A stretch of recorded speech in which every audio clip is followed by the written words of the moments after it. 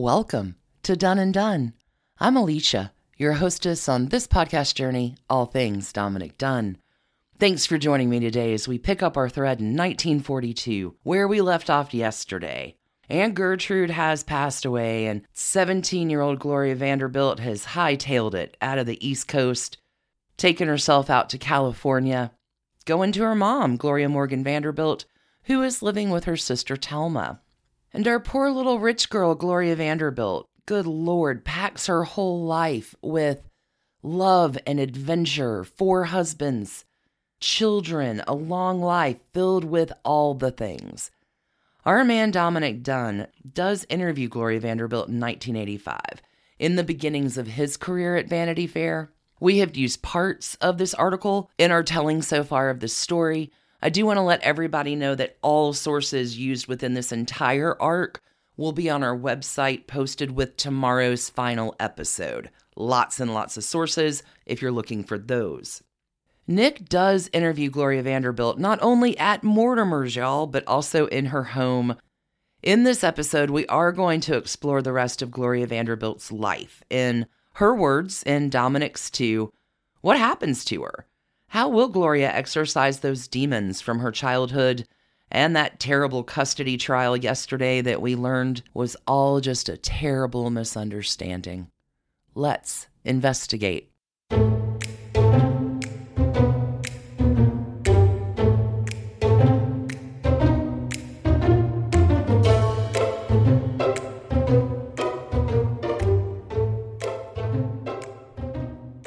The profile Dominic Dunn writes in 1985 is of a woman in the mid-1980s who is very much in control of her life.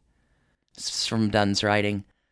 At a nearby table, faced away from the merriment, sat Gloria Vanderbilt alone, waiting for her luncheon companion. And at the bar, all the people waiting for tables were staring at her, not at the riotous party behind her. "She looks wonderful," said a lady in a feathered hat. "Marvelous," her friend replied. They spoke with that proprietary tone New Yorkers reserve for a cherished celebrity. A survivor as well in this case, against all odds of being one, who continues to cast a magic spell. "This is back at the home at Bleecker Hill. No one told me you were here," she cried, greeting me at the door of her red library. "Have you been waiting long?" She was contrite. She always rises before 6, and at that hour, shortly after 9, she had been about the business of her life for several hours. Gloria Laura Madeline Sophia Vanderbilt DeSico Stokowski Lumet Cooper is like the Queen of England and Elizabeth Taylor, a lifetime celebrity famous from childhood. She was wearing brown cashmere, and she settled elegantly into the corner of a chintz sofa. The great-great-granddaughter of Commodore Cornelius Vanderbilt, who founded the family railroad and shipping fortune, lives in a penthouse on Gracie Square with her 2 teenage sons by her last husband, writer Wyatt Cooper, who died in 1978. Outside, beyond the terrace, tugboats lumbered under the Triborough Bridge on the sun-dappled East River, that magical view you so often see in movies about rich people in Manhattan. She speaks in a breathless, whispery society girl voice, and there is a trace of stammer, under control and attractive. Her much photographed flower-white face, so prominent at theatrical and social parties in New York, was scrubbed and clear. Her hair, no longer black and severe, is now chestnut-colored, and it moved freely as she talked and gestured. She looked healthy and fresh, and much younger than her well-documented age of 61. She has, in adulthood, made her peace with her Vanderbilt and Whitney relations, from whom she felt so alienated while she was growing up. The word imposter keeps coming into her conversation. She felt as a child that she was in their midst under false pretenses and would be found out and banished. "I couldn't wait to grow up," she said. How does she get there? How does she grow up, and what happens when she does? By the time Gloria's 16, honestly, even before Gertrude dies, Gloria's packed her bag. She's headed out west. She's dating older movie stars like Errol Flynn. She dates Howard Hughes, too. Gloria says she would have married Howard Hughes in a minute, but that does not happen. She will instead settle for an employee of Howard Hughes. This is a, good Lord, Pat DeSico, y'all. He's a failed talent agent, used car salesman, also heavily associated with the mobsters. I mean, Pat DeSico is bad news. Gloria Vanderbilt's 17. He's 31. She'll say yes. She's just looking to, I think, extol some kind of control over her own life. And once you get married, everything's fine. You become an adult.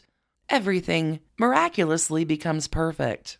The thing I want you to remember, Pat DeSico is the dude who all the way back when Gloria Vanderbilt was 10 and in the middle of this custody battle, has had another wife, divorced her by that point.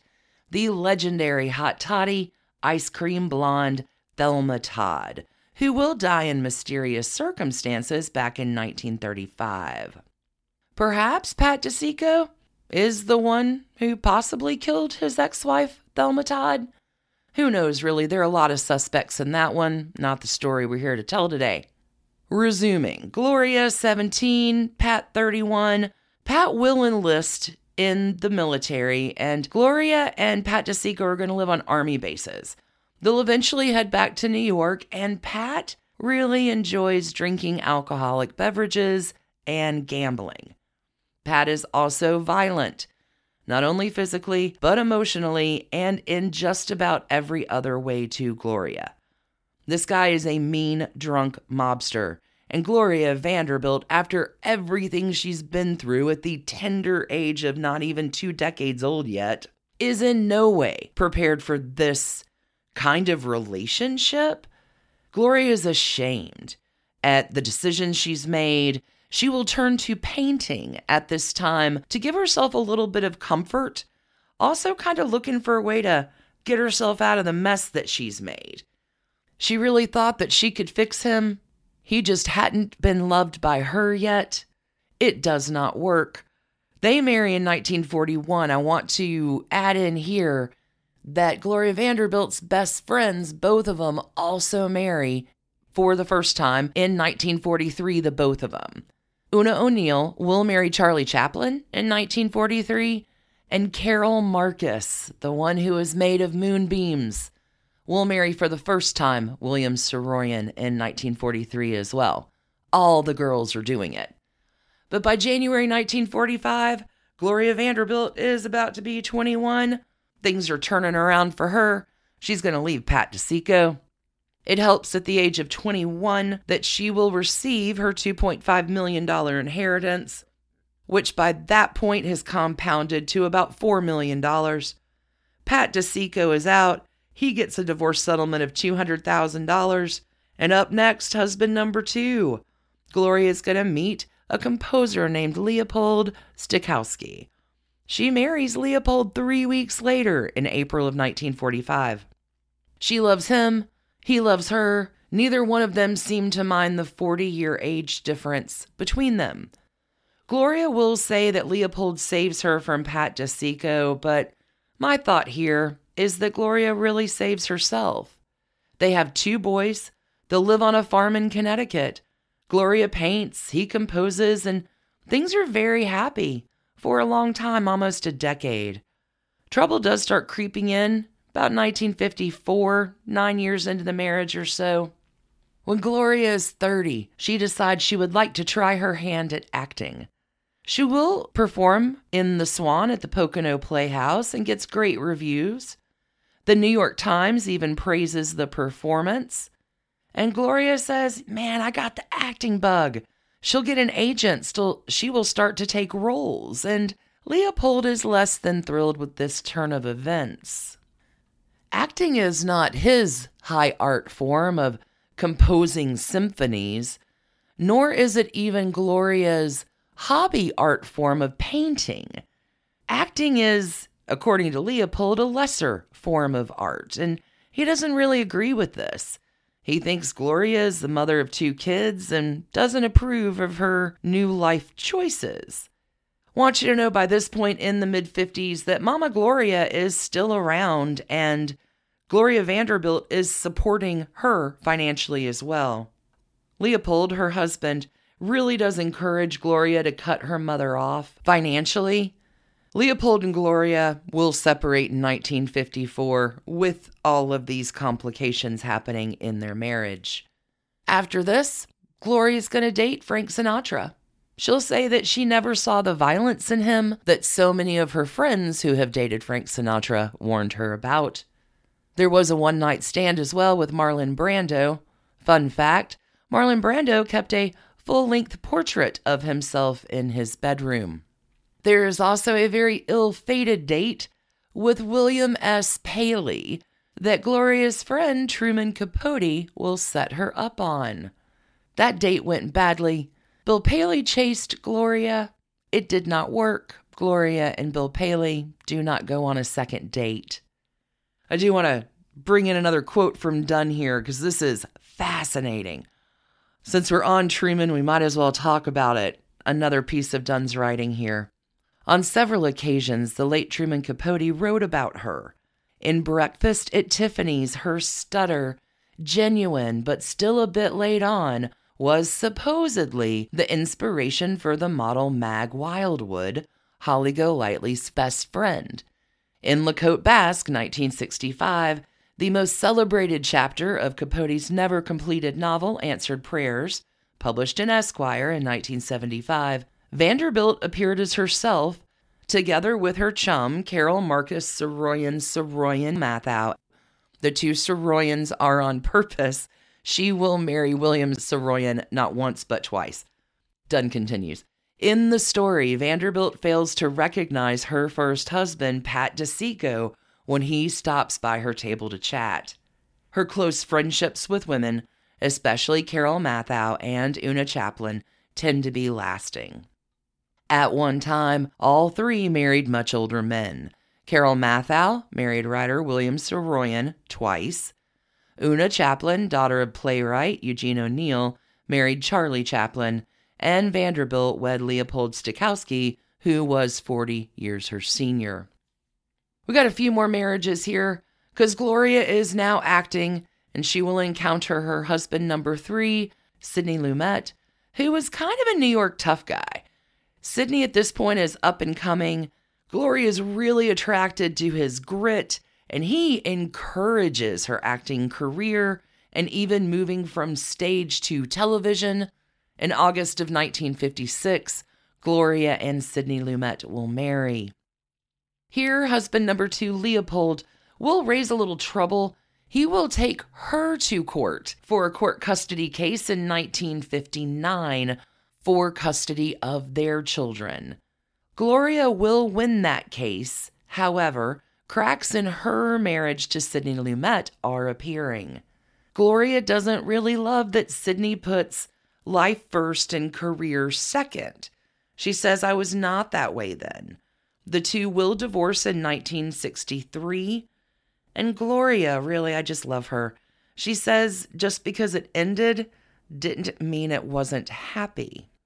But Gloria Vanderbilt, y'all, she's catnip for men. She will marry one more time in her life. This time on Christmas Eve, 1963, to a Mississippi-born writer, Wyatt Cooper. And this is the love that Gloria Vanderbilt has waited a lifetime for. They will meet at a dinner party, and instantly, she knows Wyatt Cooper is the one. Period. They marry and spend many, many glorious years together.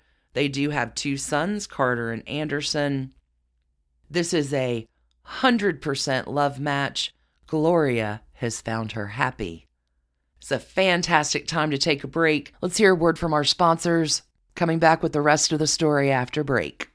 So wedding bells are ringing for Gloria and Wyatt at the end of 1963.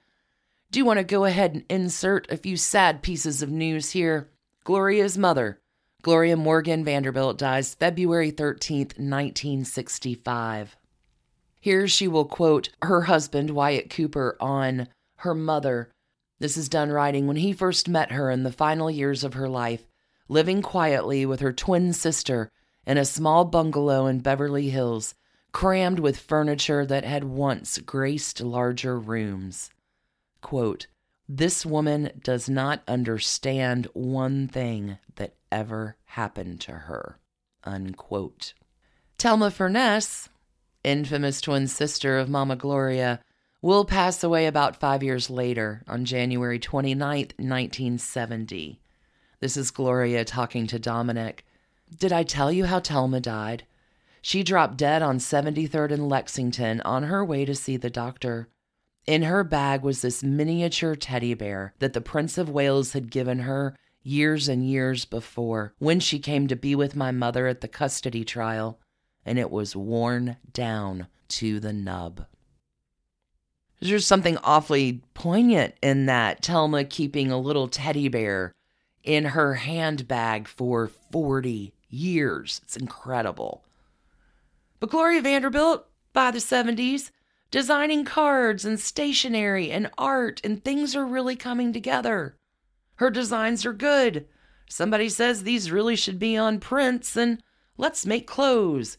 By the early 1970s, Gloria is building a solid reputation in the fashion world. By 1976, she is bringing in millions as a businesswoman in her own right, not even relying on any of the family wealth, which is mostly long gone. We cannot forget about her pioneering designer jeans with Gloria Vanderbilt's name written on the rear. It was a huge deal in the 70s. But not only designer jeans, there's China and sheets and a worldwide brand for home, and a whole new world is opening up for her. Things are looking great until tragedy strikes in 1978. Her beloved husband, Wyatt Cooper, has a heart attack and will die in surgery. Gloria Vanderbilt is in no way prepared for his death, and this is pain. This is terrible pain for her. He was 50 at the age of his death, and it is inconceivable for Gloria Vanderbilt to be in a world without him. This is done writing Gloria's words about him. Wyatt was the most extraordinary father. From the beginning, he treated our children as persons. It was something I never had growing up. Everything she did not have as a child in the way of love and family and emotional security, her sons by Cooper have had, and the affection that exists between mother and sons is evident. Carter is a sophomore at Princeton, and Anderson will graduate from the Dalton School in June. Last summer, Anderson worked as a waiter at Mortimer's. Isn't that great? She'll say, "Of anything I have achieved in my life, really, to be the parent that I feel like I am is for me the greatest thing that I could ever possibly achieve." When I asked her if she would remarry, she answered, "I tell you, it's 7 years now since Wyatt is gone. It's only now that I'm really not numb. My boys are getting older. They're going to be really gone soon. And I would like to live with somebody. Now we don't have those pressures of getting married, but I'm not going to settle for anybody. I'm very, very fussy." This is Dunn continuing. She has at various times in her life been an actress, a painter, a collagist, a playwright, a poet, each time bearing herself to public criticism. In the late 50s, she co-starred with Ginger Rogers in an all-star television special of Noel Coward's Tonight at 8:30. She acted opposite television star Gardner McKay in an episode of Adventures in Paradise, and toured in Molnar's play The Swan. Her paintings have been exhibited, and a book of her collages have been published. She has written 2 plays, which are both under option, but which have not yet been produced. In recent years, Vanderbilt has achieved spectacular financial success, earning more money than she inherited by signing a licensing agreement with Marjani International, which put her name on its lines of blue jeans at the peak of the designer jeans craze. The label reportedly took in $500 million a year, and Vanderbilt's face in Marjani television commercials became familiar to a whole new generation of Americans. She is also a designer of home furnishings, luggage, and handbags, all of which bear her name. Currently, she is producing a perfume called Vanderbilt, which her business manager, Tom Andrews, claims is far and away the biggest seller in American perfume. She has recently made her entry into the food area with Gloria Vanderbilt Tofu Glacé, a frozen dessert manufactured by the Dolly Madison Company, and the Danbury Mint has just introduced the Gloria Vanderbilt Bride Doll, the first designer doll in its series. When I asked her which was better, inherited or earned wealth, she did not hesitate to reply, "Oh, darling, the money you make is better." So here's Gloria, single mom, focused on kids and work. She will, after Wyatt's death, begin seeing a therapist, trying to overcome sort of the hand the universe has just dealt her. In 1980, she'll make $160 million. Oh, darling, I would think the money you make is better than the inherited stuff. 1980 is also a big year for an author named Barbara Goldsmith. This is again done writing. 5 years ago, Barbara Goldsmith wrote a highly successful book based on the matter of Vanderbilt, as the custody case was legally called, entitled Little Gloria, Happy at Last. Alden Whitman, writing in the Philadelphia Inquirer, called it a Proustian picture of the American upper class and the international society of which it was a part. It was a Book of the Month Club main selection, and for 4 months remained on the New York Times bestseller list. It was a well-known fact in New York at the time that the book greatly distressed Vanderbilt.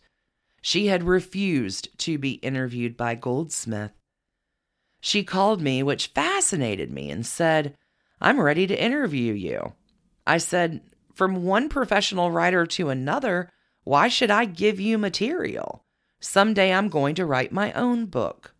She claims to have never read Goldsmith's book, saying, "I have rarely read anything about myself."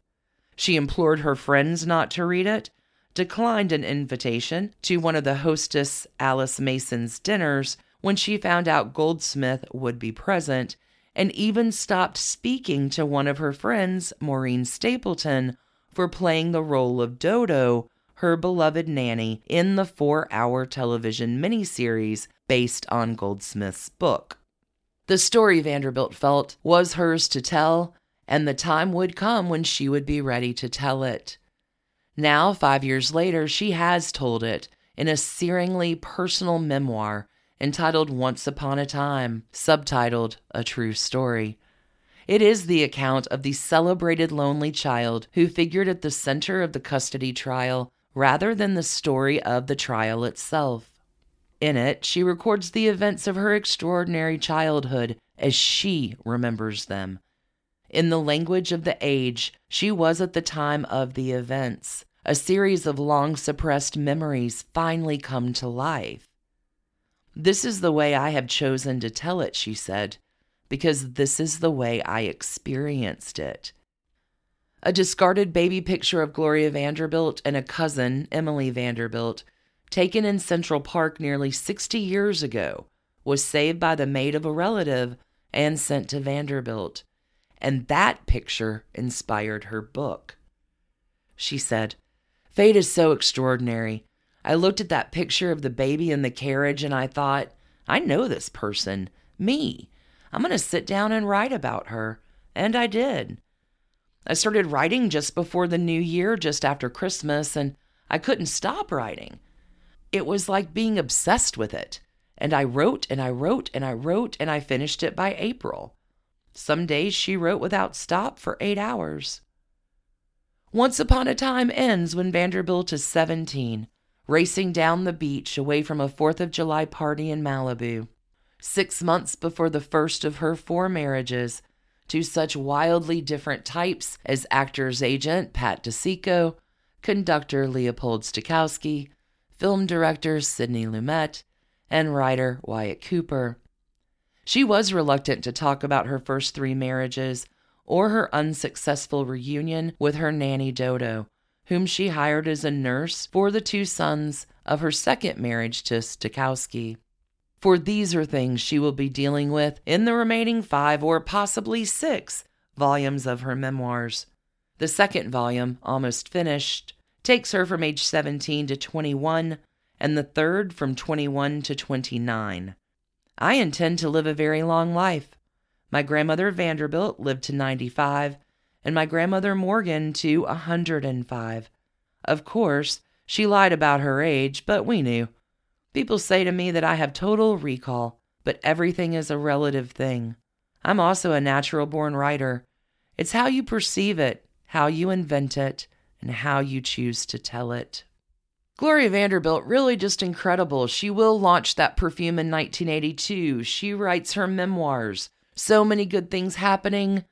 Tragedy will strike again in 1988 when her son Carter, who was on a new medication for respiratory problems, Gloria believes that he was sleepwalking at the time. Carter will fall to his death in a tragic accident.